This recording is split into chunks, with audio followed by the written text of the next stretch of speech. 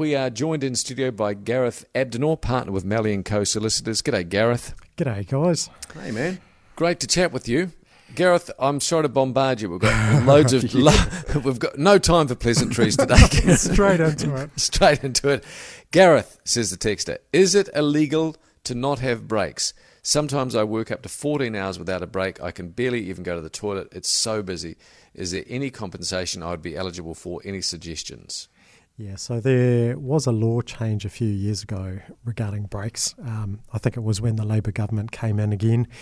And essentially, you either need to be provided breaks, or if your role prevents that, there needs to be reasonable compensation for that. So some types of jobs, it might be impractical for you to take a break, but there needs to be reasonable compensation.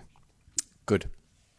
JD, have you got a question there? I've got a couple on text. Yes, well, I've got one here. Can an employer refuse to negotiate with an employee who's on an IEP, individual employment contract, and just negotiate with the union members? Wow. So, gosh, that's one with all sorts of aspects to it. I guess the thing that often comes up with these questions is employers always have to act in good faith. And so if someone on an individual contract wants to renegotiate their terms, as long as the employer acts in good faith, they're going to be okay.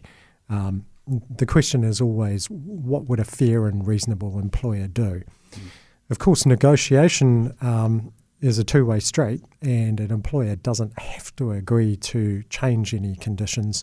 That's up for negotiation. Right. Can you just go over that? Forgive my ignorance here, but why would a person be on an individual employment contract?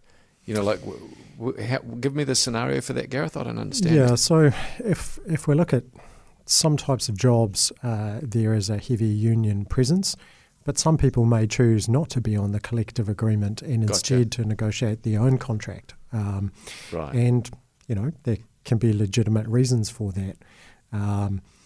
If the collective agreement expires and there's negotiation over a new collective agreement, some people take that opportunity to also try and renegotiate their individual agreements as well. Gotcha. Here's a very timely question. Gareth, I love this segment. My boss is saying he's not allowing annual leave to accrue over lockdown as we weren't technically at work. I think that employer should possibly get some legal advice because I think... Here comes the judge. I think they're walking into a minefield there. Right, okay. Take that as read. Thank you. We've got another text. Hi there. What is the situation if my employer is anti-vax? I've had both jabs and I feel uncomfortable going back to the office. Wow. I don't think I've ever had that scenario before. It's always been the other way around. The question I would have to ask this caller is, why do they feel uncomfortable going back to the office? Is it because they are coming into contact with the employer that's anti-vax?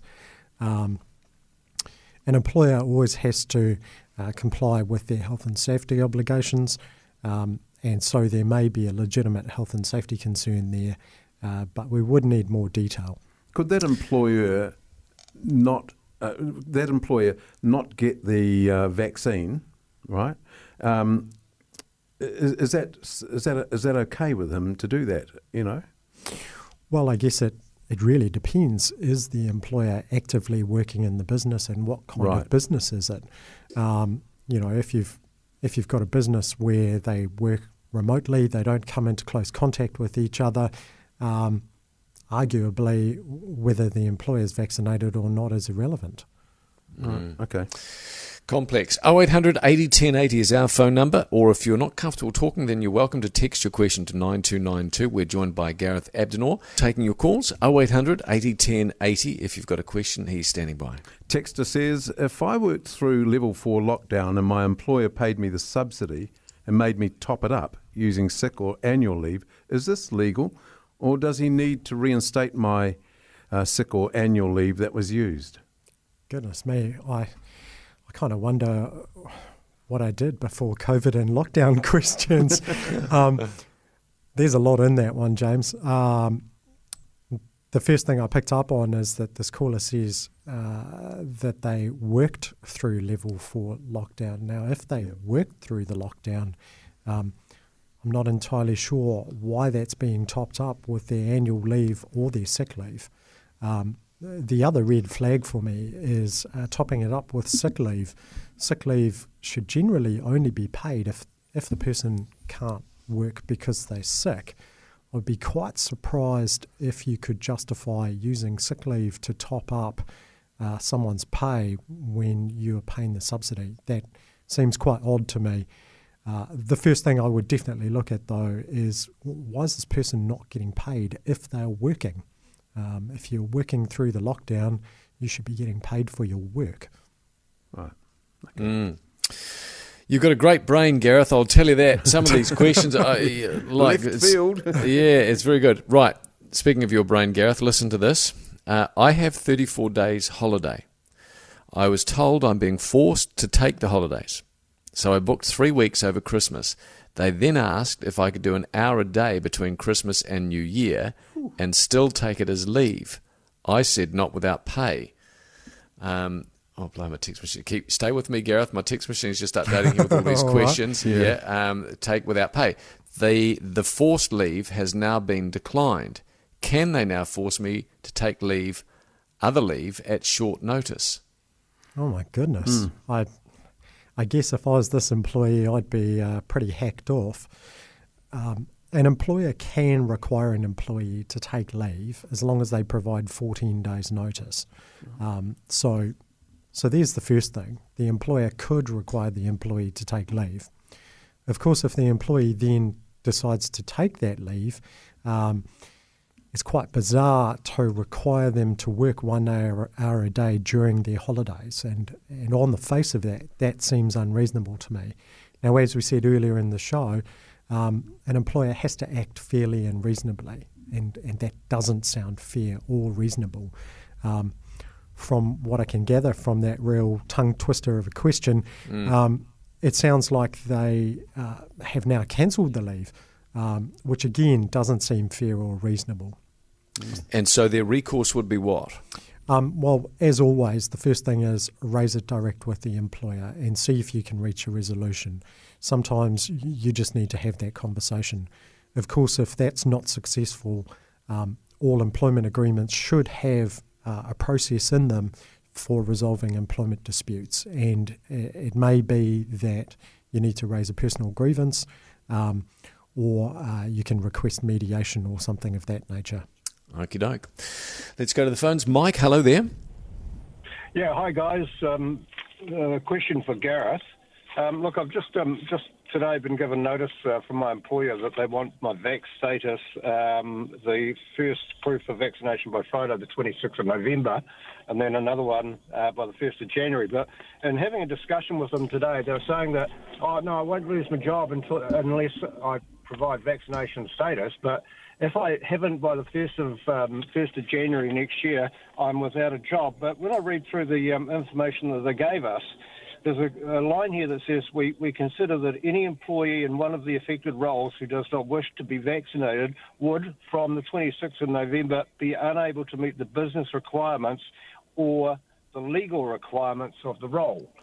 So I just want to know where I stand with that. Do I finish on the 26th or do I finish on the 1st of January? Goodness me. Yeah, that's... It's a bit of a great tangle. Question. It's a great question, and I'm just trying to work out where to start with that one. Well, I guess a lot depends on whether this is due to the mandatory vaccination order, so whether you're a border worker or a healthcare worker or working in education, or whether this is a situation because of the clients that your employer has. So if it's one of the mandatory vaccination areas, then if you can't prove that you've been vaccinated, your employment will come to an end. Now, part of that will depend on the notice period in your contract, but your employer does have to consult with you, and it sounds like that consultation process is what they've started.